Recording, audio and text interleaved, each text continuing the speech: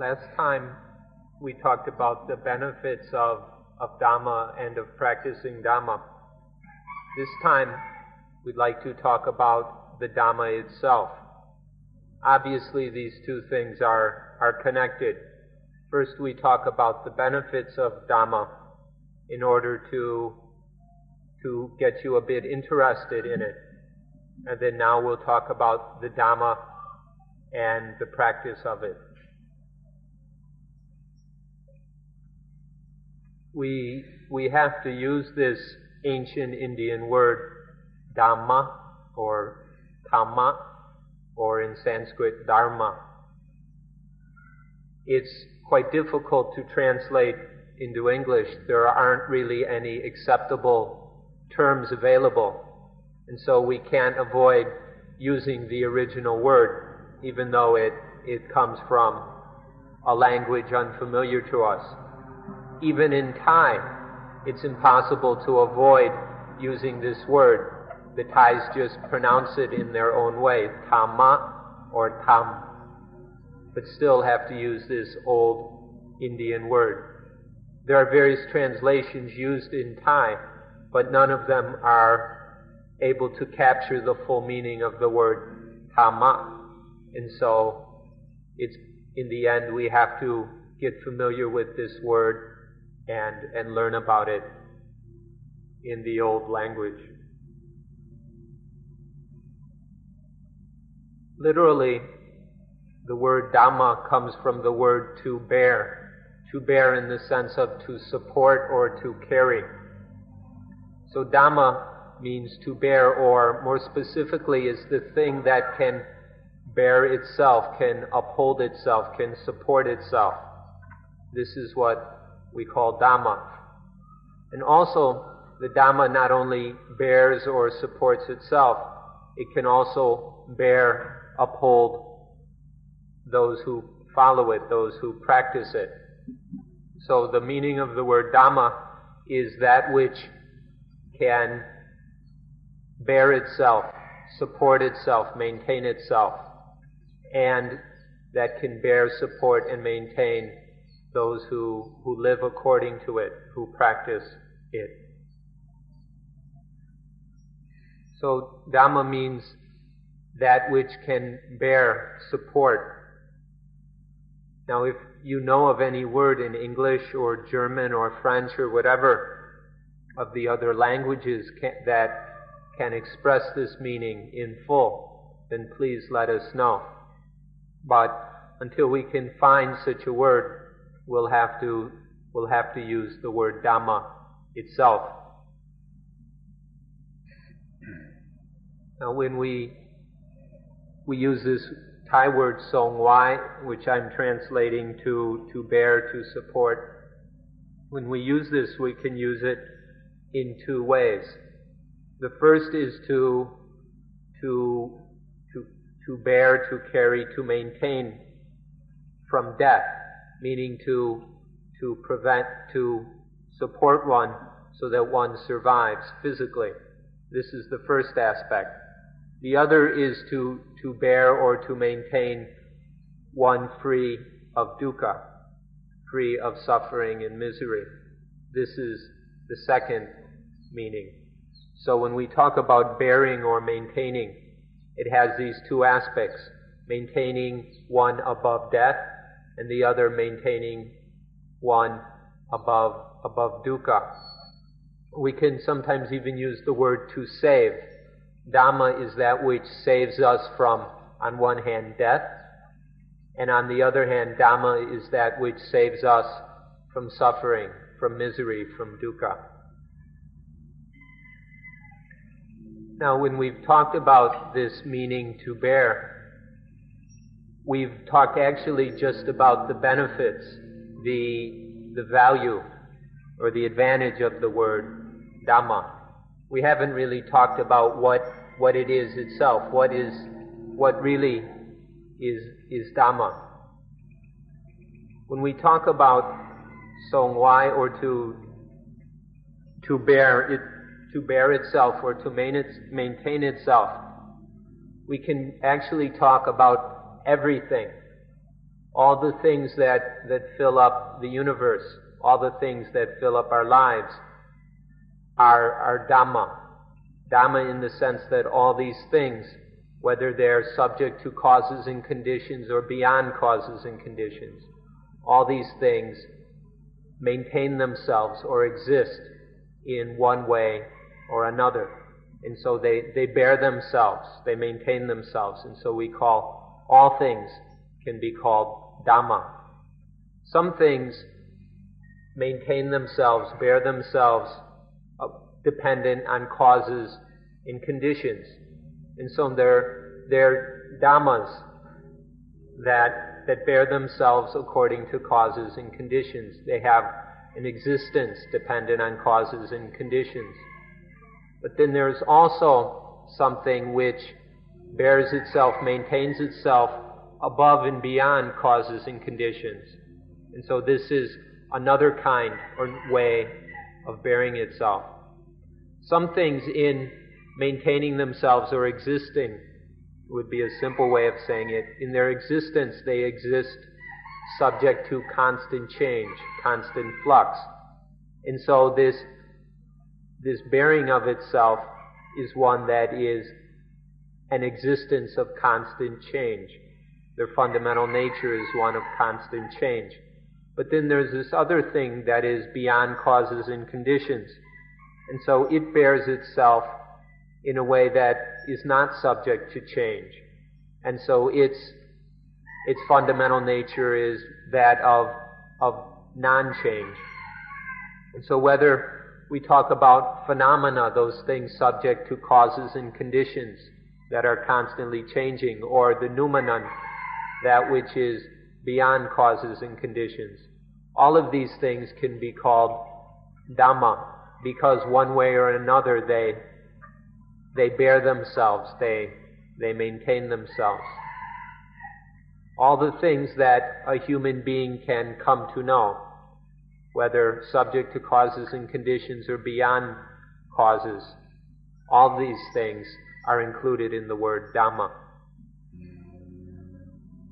Now, whether these things are of the nature that we would call material, things that are physical material things, or whether they have to do with the mind, things that we would call mental, or even those things which are both above body and mind, something that is much more subtle, which we could say of in the realm of wisdom, of intuitive wisdom, or we might use the word spiritual. All three areas of reality, whether physical, mental, or spiritual, all of these must still be called Dhamma. All of them are equally belonging to the term Dhamma. Even that thing which has no real substance or essence, that which we call time, even time fits within the term Dhamma.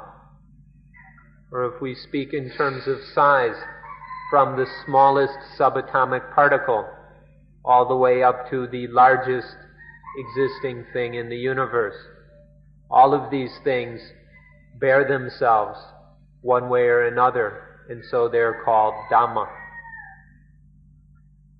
And so now you can see why we have to use the original word, because there's just no word existing in English or other languages that encompass all these meanings of Dhamma.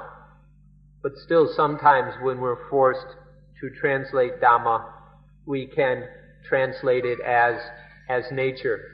Now, obviously, the word nature doesn't capture all the significance of Dhamma, but if we're forced to use it, we can use it, although, of course, there are some people who give a very limited sense to the word nature.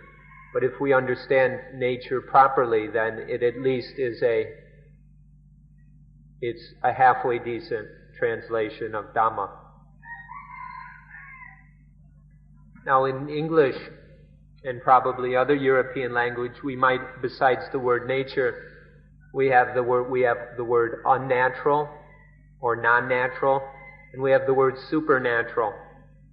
But in the old Indian languages, none of these words exist.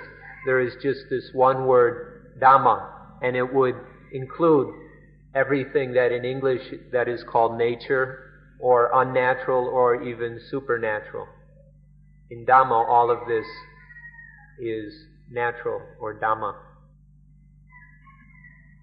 Now, if you can see that everything is just nature, or Dhamma, then you'll see that there's nothing anywhere that is a soul, or an ego, or any permanent self-existing entity. You'll see that there are no such things. You just can't find any such a thing. Everything that exists, everything that bears itself is nature, is Dhamma. Now the reason for talking about this is we'd like for you all to see that everything is just Dhamma, is just nature. And if you can see things in this way, then you realize that there's nothing that is a soul or a self or an ego or whatever word you try to call it. If we can see that all is just nature, then this word soul, or in Pali it was called Atta, in Sanskrit Atman, can be translated ego, self, soul, something that is the essence of who or what we are. If we see that everything is just nature, is Dhamma, then we'll see that this self or soul is just an illusion. That things are not self or soul or atta, instead they're anatta. Anatta, not self, not soul, non-ego. Everything is non-egoistic, non-personal. If we can see things correctly in this way, then we'll stop clinging to things, we'll stop attaching to them. And then when we cease this clinging and grabbing and attaching, then there is a very wonderful benefit that arises. And this is, there's no suffering, there's no misery or pain in human life. Although we said at the start that there's no word that can really translate the word Dhamma, we ask that you'll allow us to use the word nature. We can't find anything better, any other translation better than the word nature. Nature, as most people understand it, may not completely explain the word Dhamma. So let's say that we'll use it with a special meaning. You could say Buddhist nature or whatever, some nature, a special nature with an extra meaning that can include all of what Dhamma means. This is the first meaning, or the first aspect of the meaning of the word Dhamma, nature. But nature in a way that you may have never thought of before. Now, the nature that is most important for us to know and understand is the nature that is inside, the internal nature. All the natures that are outside, you can put them aside for the time being. They're not so important. The nature that you really need to understand is the one inside. Whether talking about the physical nature, the body, the material nature, or the mental natures, or spiritual nature that has to do with awareness and intuitive wisdom. All of these inner natures are the ones that we have to know. And if you study these inner natures correctly, then you don't have to worry about the external ones. They're the same as the ones inside. So take a good look at the ones inside, and then you'll come to understand the external natures also. So from studying and looking inside, one can understand all natures, whether the nature of human beings, or way up on the high level of, if they actually exist, the nature of angels and celestial beings and such things. And then the nature of animals, dogs, cats, even the nature of trees and plants, down all the way to the nature of inanimate objects, things that are not alive. One can understand the nature of all these things. So all these things are called nature in the first meaning. The second meaning of the word Dhamma is the law of nature, or the truth of nature, the fact of nature. All these natures we've been talking about have within them the second meaning of Dhamma, which is the law of nature. In the word nature, if you look carefully, you'll see that within it there is also this meaning of the law of nature.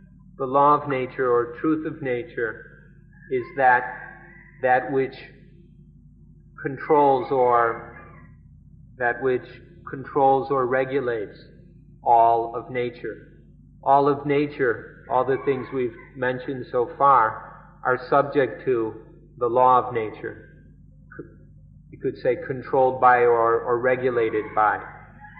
Now, in some religions, they might call this thing God and explain it in their own way. But for us, this thing that controls all of nature is just the law of nature. It's part of nature, but it's that part of nature which controls all of nature. And so this brings us to the second meaning of the word Dhamma, the law of nature.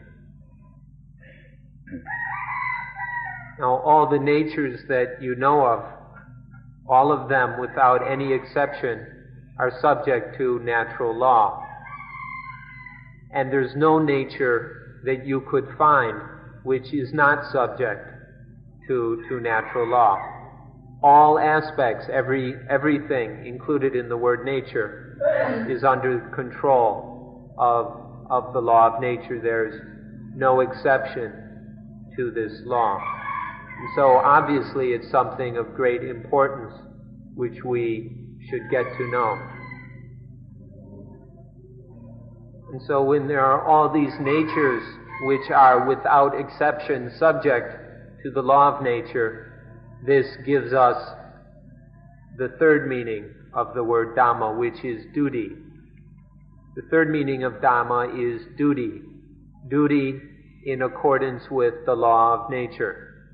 All these natures, these things, have a duty regarding the law of nature, a duty towards the law of nature. This duty of all natures regarding, in accordance with the law of nature, is the third meaning of Dhamma. Without doing duty correctly, these natures will die. If we don't do this duty regarding the law of nature in accordance with the law of nature, then we will die. Or if we don't die physically, then we would live with suffering, pain, and misery, which is just about the same as being dead. So without duty, there is death, either physical death or spiritual death. So this third meaning of the word Dhamma is a very crucial one for us.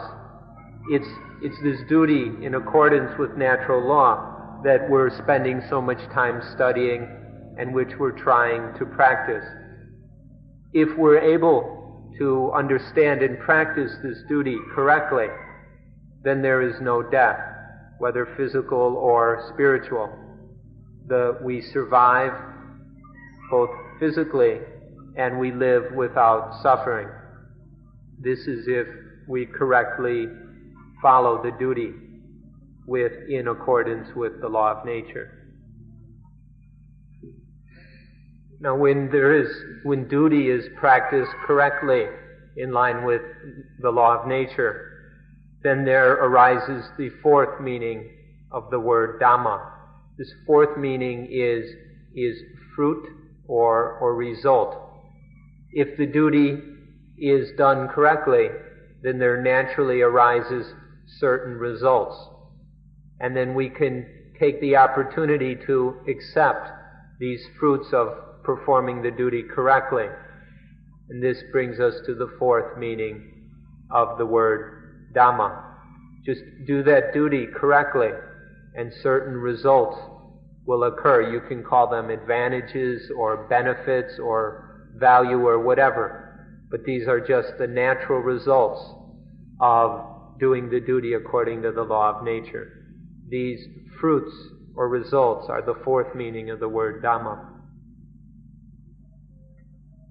Anapanasati, which we're practicing here, this mindfulness with breathing, is essentially the duty, the third meaning of Dhamma, which we've talked about.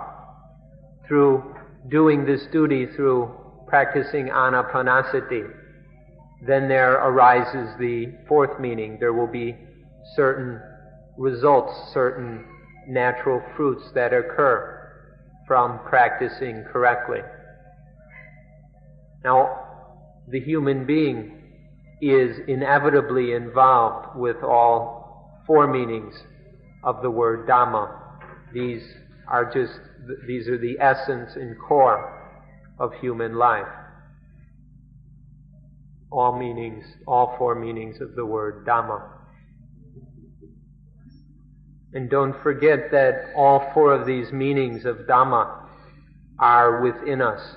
You can find nature, you can find the law of nature, duty according to the law of nature, and the fruits of that duty. You can find all four of these meanings of Dhamma within ourselves. If you look carefully, look correctly, you'll find all the meanings of Dhamma complete within yourself. Although some of you may have a little difficulty with the Pali language, we'd like to give you 4 words that come from Pali that correspond to these meanings of the word Dhamma. If you can understand these, this will help you to appreciate what Dhamma is about. The first of these is Sabhava Dhamma. This refers to nature, to all things. Sa means self. Bhava means existing. So, self-existing things, all these things which exist by themselves, which bear themselves. This is what we call nature. Sabhava Dhamma is the Pali word for the first meaning. Then the second meaning is Satcha Dhamma. Satcha means truth. So it's Satcha Dhamma is the truth of nature, the truth of all these natures, the reality of them all. Satcha Dhamma. When there is the Sabhava Dhammas and the Satcha Dhamma within all of them, in all these natures, you find this fundamental truth which is always operating and which controls all these natures. When things exist in this way according to truth, the truth of nature, then there is the third meaning, Patibhati Dhamma. Patibhati means that which must be done, that which has to be done. It's often translated practice, which is a little bit weak. Patibhati Dhamma is that which must be done in line with the truth of all these self-existing things. And then when Patibhati Dhamma is followed correctly, is performed correctly, this brings us to Pativeta Dhamma. Pativeta Dhamma. Pativeta means to realize, to experience directly the fruits of that practice of doing what must be done. If all these natures will simply do what must be done, then there automatically arises the Pativeta Dhamma, the direct realization of the results of that practice. So you can find these are the 4 Pali words, that correspond to the four meanings of the word Dhamma. Sabhava Dhamma, these self-existing things, or more simply, all these natures. Satya Dhamma, the truth of nature. Patibhati Dhamma, that which must be done, the duty. And then Bhattiveta Dhamma, the Dhamma that is directly realized, directly experienced by those who do what must be done. You can find all four of these meanings in the word Dhamma, and the way to find this Dhamma is to look within yourself. So please do your best to understand these four meanings of the word Dhamma, or we could say these four Dhammas. You need to get to the bottom of all four of them. These four meanings, these four Dhammas are something that are things which we encounter every day, every hour of our lives. We're constantly meeting up with these Dhammas. And so then it's absolutely necessary that we manage correctly, that we deal correctly with all four meanings of Dhamma. If we can't do this, then the inevitable result will be death. If we can't deal with all the aspects of Dhamma, then we'll die. Either a physical death, where they stick us in a coffin or burn us or whatever, or mental death, where we go crazy, go neurotic, psychotic, or spiritual death, where we may survive physically and mentally, but we're constantly tormented by suffering in pain. If we can't deal with these four meanings of Dhamma, then the result will be death. So we ought to try to understand them so that we can manage correctly in accordance with these four meanings. The practice of anapanasati will give us the knowledge and will give us the skills, the tools we need to deal with all the meanings of the word Dhamma. So anapanasati will enable us to deal correctly with all the meanings of Dhamma, and then we won't have any problems, any difficulties with any of them. You should realize quite easily, for example, that the breath is a nature. It's a self-existing thing, a natural thing, which corresponds to the first meaning of the word Dhamma. And then there is the fact that this breath is necessary for life. Without the breathing to sustain and support life, then the body dies. And so there is this second meaning of Dhamma, the law of nature, is expressed in the fact that without the breathing, we die. And when there is this fact in our lives, then it becomes necessary that the breathing be managed correctly, that we breathe properly in a healthy way, that we exercise and train or whatever the breathing properly. And this gives us the third meaning of Dhamma, which is duty. And then if this duty is done properly, then there arises the results of well-being, of good health, of a peaceful, relaxed body. This is the fourth meaning of the word Dhamma. So just in the breathing, you can find all four of these meanings of the word Dhamma. This is one simple example of what anapanasati has to offer and how it applies to all the meanings of Dhamma. If you can get into these things properly and understand them, then you can solve all problems regarding them. Or if we put it another way, we can say that if one practices anapanasati correctly, then one will fully understand all four meanings of the word Dhamma. If we can develop this practice of mindfulness with breathing fully, then you'll have all four meanings of the word Dhamma within your fist. You'll be able to manage and control them all without any problems. When we can use anapanasati in this way, then you'll see that it's not something to do just now and again. It's not just something to do for a 10-day period. It's something that needs to be done for the rest of our lives.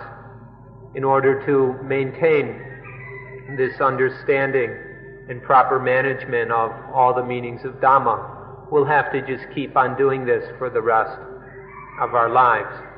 If we can do this, we'll realize certain benefits which are appropriate to saying, are of a nature that we could say it's like having a new life.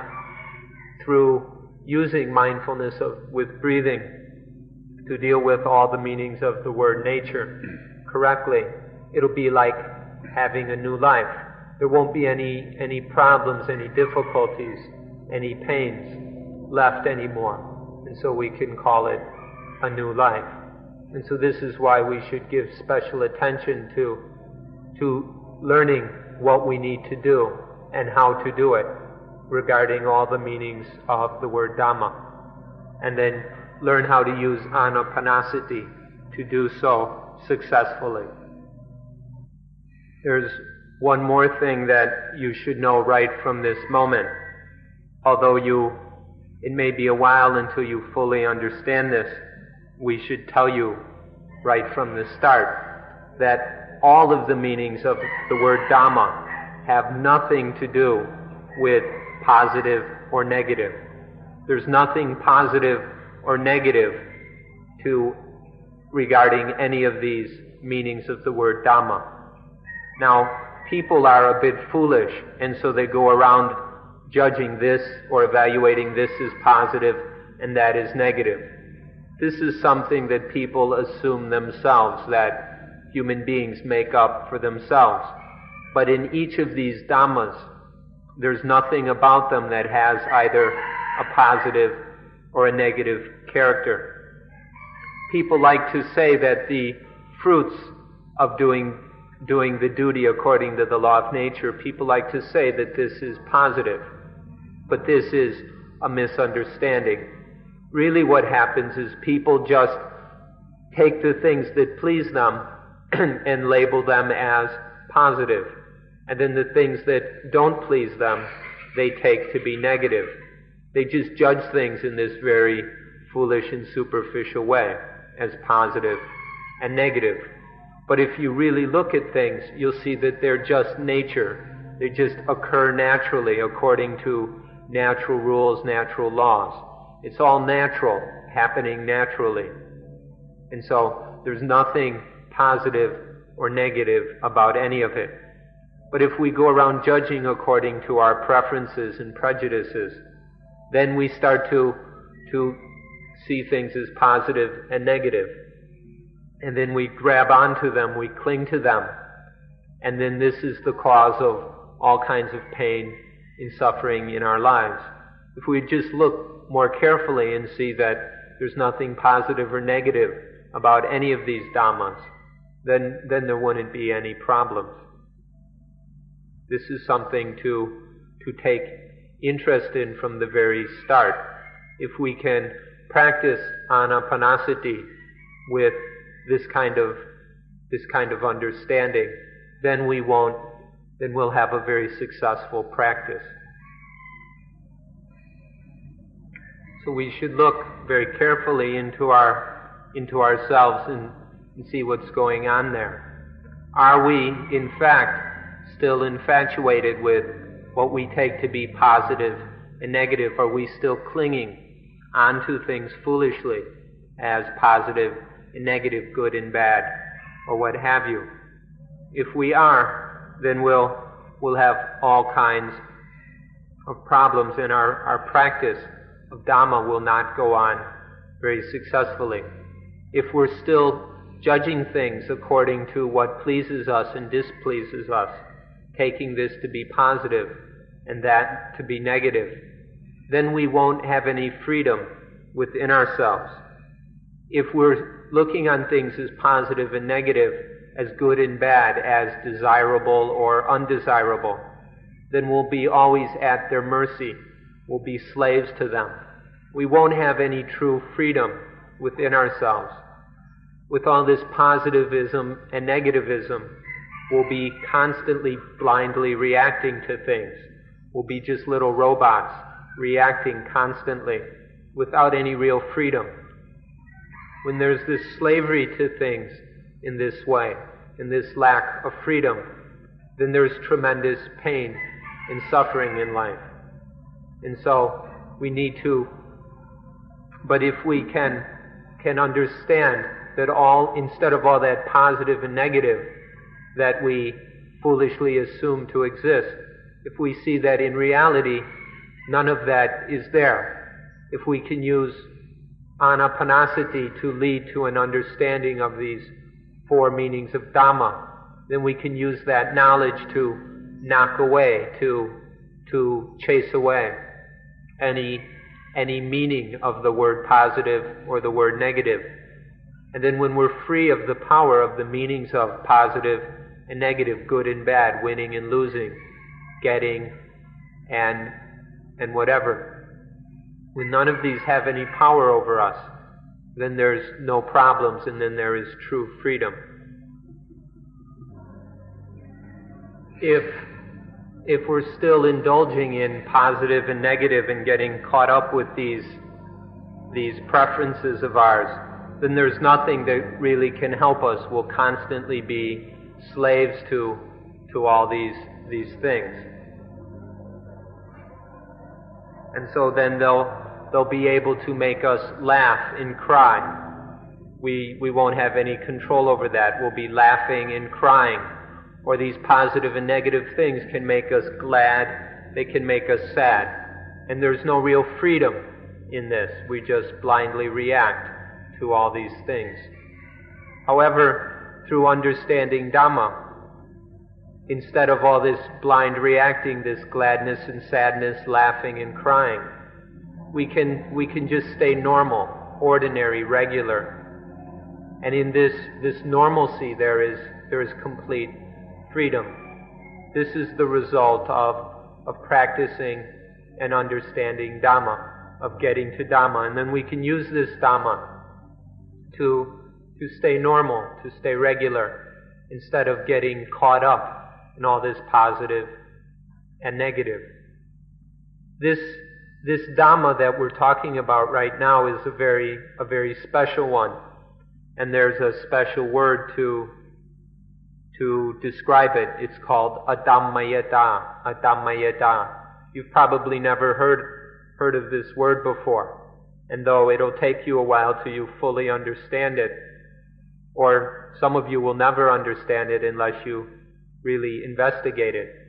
We'd like you to hear it now so you can work on it.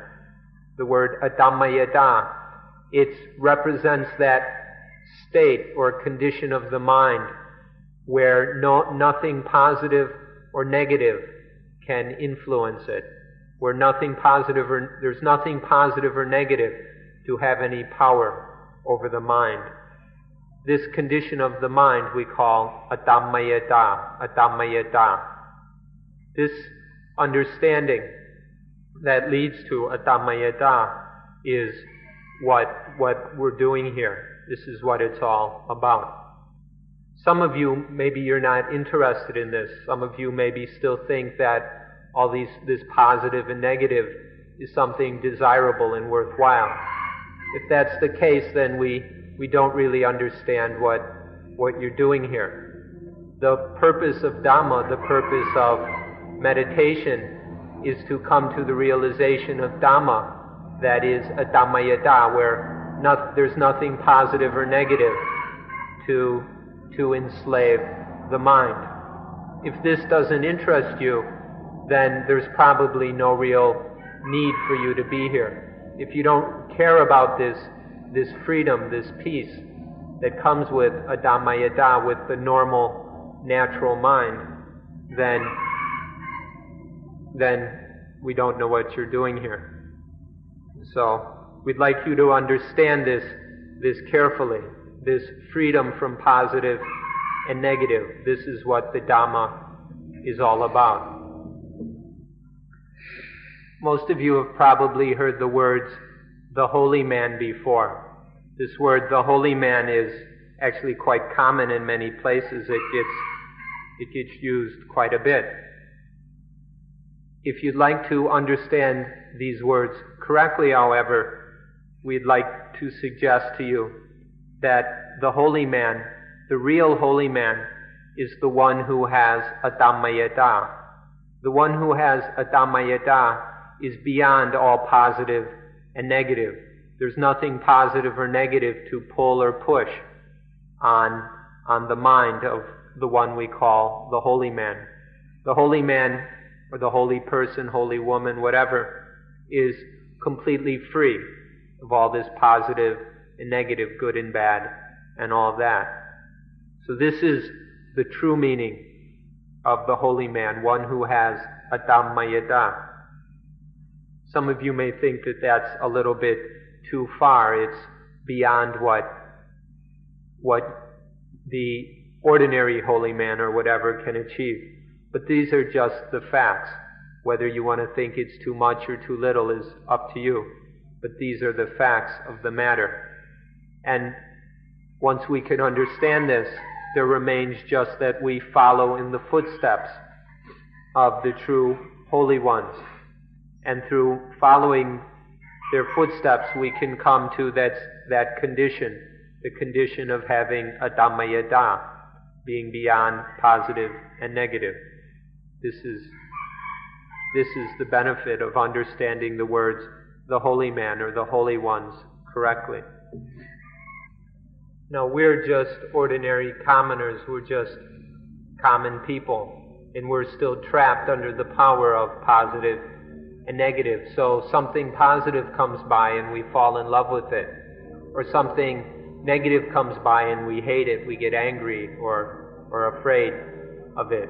This is how it is for the ordinary common people. We get what we want and it makes us happy. We lose something that we like and it makes us sad. We go to maybe some exciting gymnastics show or the circus or a movie, and it excites us, it makes us glad, it makes us laugh. Or we see a corpse and it depresses us, it makes us morose and sad. This is how it is for ordinary commoners, constantly being knocked around by positive and negative, blindly reacting, constantly getting glad and sad over all these things, just gladness and sadness back and forth, laughing and crying all the time for the ordinary commoner. If we've begun to see that this is the state of our own lives, and maybe started to get a little tired of it, a little bit bored with all this wasted time and energy, then we start to look for a way out of it. And then we'll start to appreciate the Dhamma, which is the way out, the only way of getting out of all this entrapment, all this slavery. And then when we start to appreciate that the Dhamma is that which is beyond the positive and negative, it has nothing to do with positive or negative, good or bad, then we can see the power in it, the ability in the Dhamma to free us, to liberate us. These are the facts of the matter. Now, whether you like this or not is something else. But the way things work, all these people laughing and crying, getting glad, getting sad, that's one thing. But if one wants to understand the facts, then it comes down to Dhamma, and the Dhamma has nothing to do with positive or negative. You may not like this, it may not make you happy, it may not excite you, but this is just the way things are. If you don't like it, that's up to you. You're free to like it or dislike it. But we'd like you to understand the facts. There's a word that most of you probably won't like, but it's worth talking about anyway. This is the word still. The word still or stillness.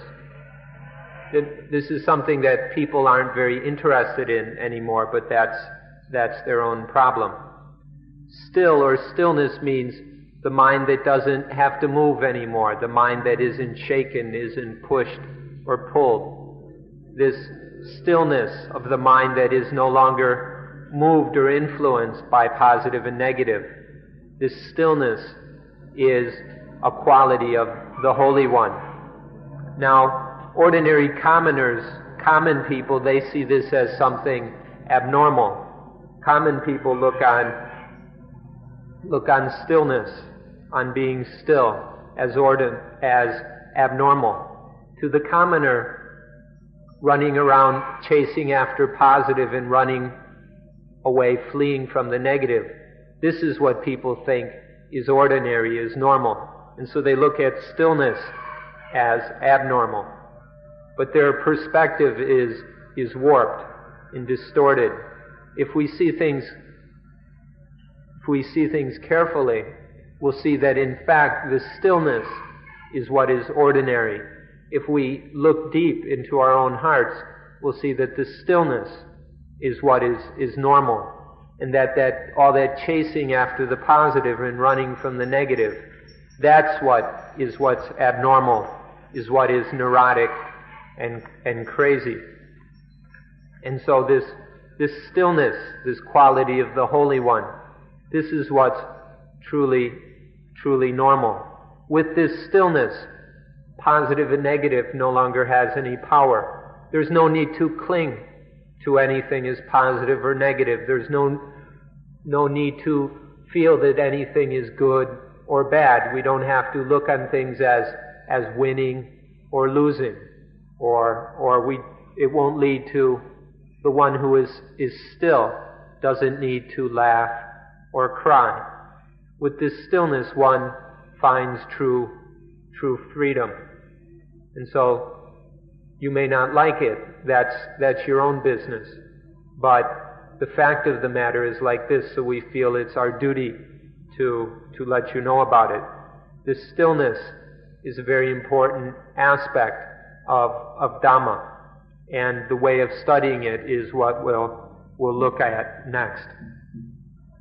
I've been asked to explain things a little bit further.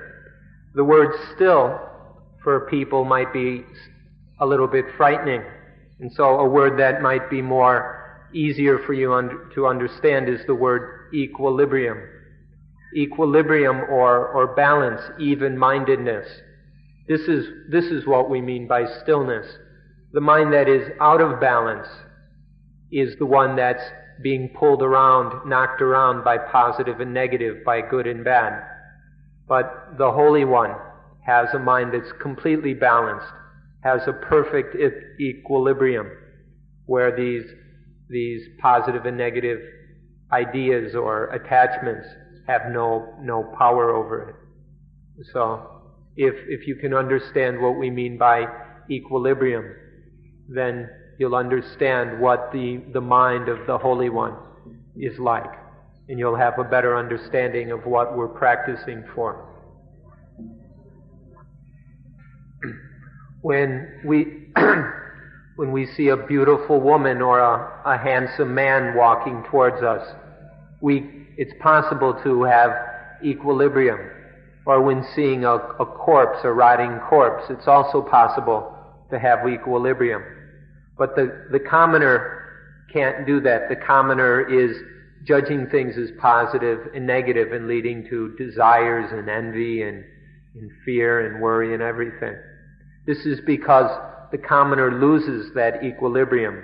That equilibrium's there, it's fundamental at the core of the heart. But the commoner can't keep that equilibrium, is always being pulled out of it.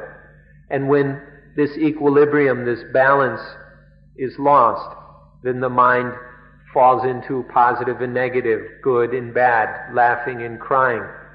The natural wisdom of the mind is lost. The awareness, the alertness, the carefulness, the balance, the freedom in life, all these are lost when we lose this, if this equilibrium is lost. But if we can maintain that equilibrium, then it's possible to understand what's taking place, to see the causes and conditions that are working themselves out, and it's possible to act wisely, to respond correctly in a healthy way to whatever is taking place. All this is possible if this equilibrium can be maintained. And then there is a stillness, a peacefulness in the mind. We ought to be very interested in protecting, maintaining this equilibrium. If we have need of activeness of mind, then it's absolutely necessary to maintain this equilibrium. If the equilibrium is lost, then we get dragged off into the positive and negative, and all kinds of energy and alertness are wasted. But by maintaining the equilibrium, then the mind can be incredibly active. It has tremendous power and strength. This mind that has equilibrium, that is no longer knocked around by positive and negative, this mind that is free, has all the power to act, to do whatever needs to be done. When there's a need for action, this mind has the capability to act properly. But the mind that's out of balance is incapable of acting well. It might get by, but it never gets by in a truly healthy way. So keeping this equilibrium is of great benefit in all the things we need to do in life.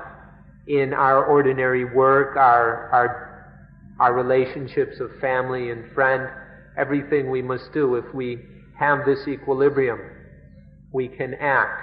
The mind can act in the best possible way. This is of tremendous benefit if we can achieve it. The true, pure, real, genuine Dhamma has nothing at all to do with positive or negative. There's nothing positive or negative about genuine Dhamma. Real Dhamma is absolutely free of any aspect or any meaning or any sense of positiveness or negativeness. Positiveness and negativeness can't touch Dhamma. If we understand this, if we can understand this Dhamma that is completely free of positive and negative, if we can have it and use it, then we'll be ourselves completely free of the meanings of positiveness and negativeness. And then the mind will have tremendous power, tremendous efficiency, will have great capability to do whatever must be done. Understanding this Dhamma and having this Dhamma, seeing that the real Dhamma, the real meaning of Dhamma is neither negative nor positive, completely free of negative and positive, no aspect of positivity or negativity or what have you. This Dhamma will give the mind all the strength it needs to do whatever it needs. And then this mind is not only a mind, it's not just a mind with equilibrium, it's a mind that goes way beyond, is far above the meaning of the word equilibrium. In the hopes that you can realize this for yourself, we're trying to explain it to you as best as we can. Both the positive and the negative have no reality. There's nothing really real about the positive and the negative. The positive of this person is the negative of that person, and the negative of that person is the positive of this person. And things are always going like this. What we take to be the positive and negative is just our personal feelings, our personal prejudices that take things to be positive or negative, depending on our culture, our education, how we've been brought up, how we've been trained, our conditioning, our programming. We take things to be positive and negative. These are really just illusions. They're just deluding us, all this positive and negative. There's no real truth to any of it. For example, what some people would consider to be beautiful music, and of course they would consider it to be very positive. If you ask a dog, the dog might think it's just a bunch of noise and really kind of a pain in the neck, quite annoying. But to some people it's positive. The dog couldn't care less. For something to be positive or negative, for us to take them in this way, involves us being a bit foolish about them. We look on things with a bit of stupidity, and we take them to be positive or negative. And then if we're not careful, that stupidity grows, and we really believe in this positiveness and negativeness. But in the end, there's no reality to any of this positiveness or negativeness. And this is what this understanding, not only understanding it intellectually, but being able to practice it so that the mind is above any of this positive and negativeness, where the mind no longer makes this mistake, is no longer foolish in the way of positive and negative. This is what the Dhamma is all about. This is why we invite you, encourage you, urge you to take an interest in Dhamma, to practice Dhamma, to see how it can really free your lives.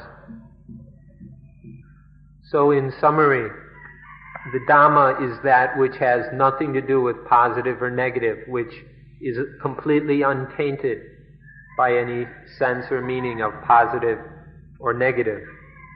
When we've understood this, when we've seen this Dhamma, when we realize this Dhamma that has nothing to do with positive or negative, then we're above the positive and the negative. Positive and negative things can no longer pull us and push us. And when the mind has this equilibrium that is no longer influenced by positive and negative, then there's nothing that can make that mind suffer. There's nothing that can bring conflict or pain into that mind that is completely above the positive and the negative.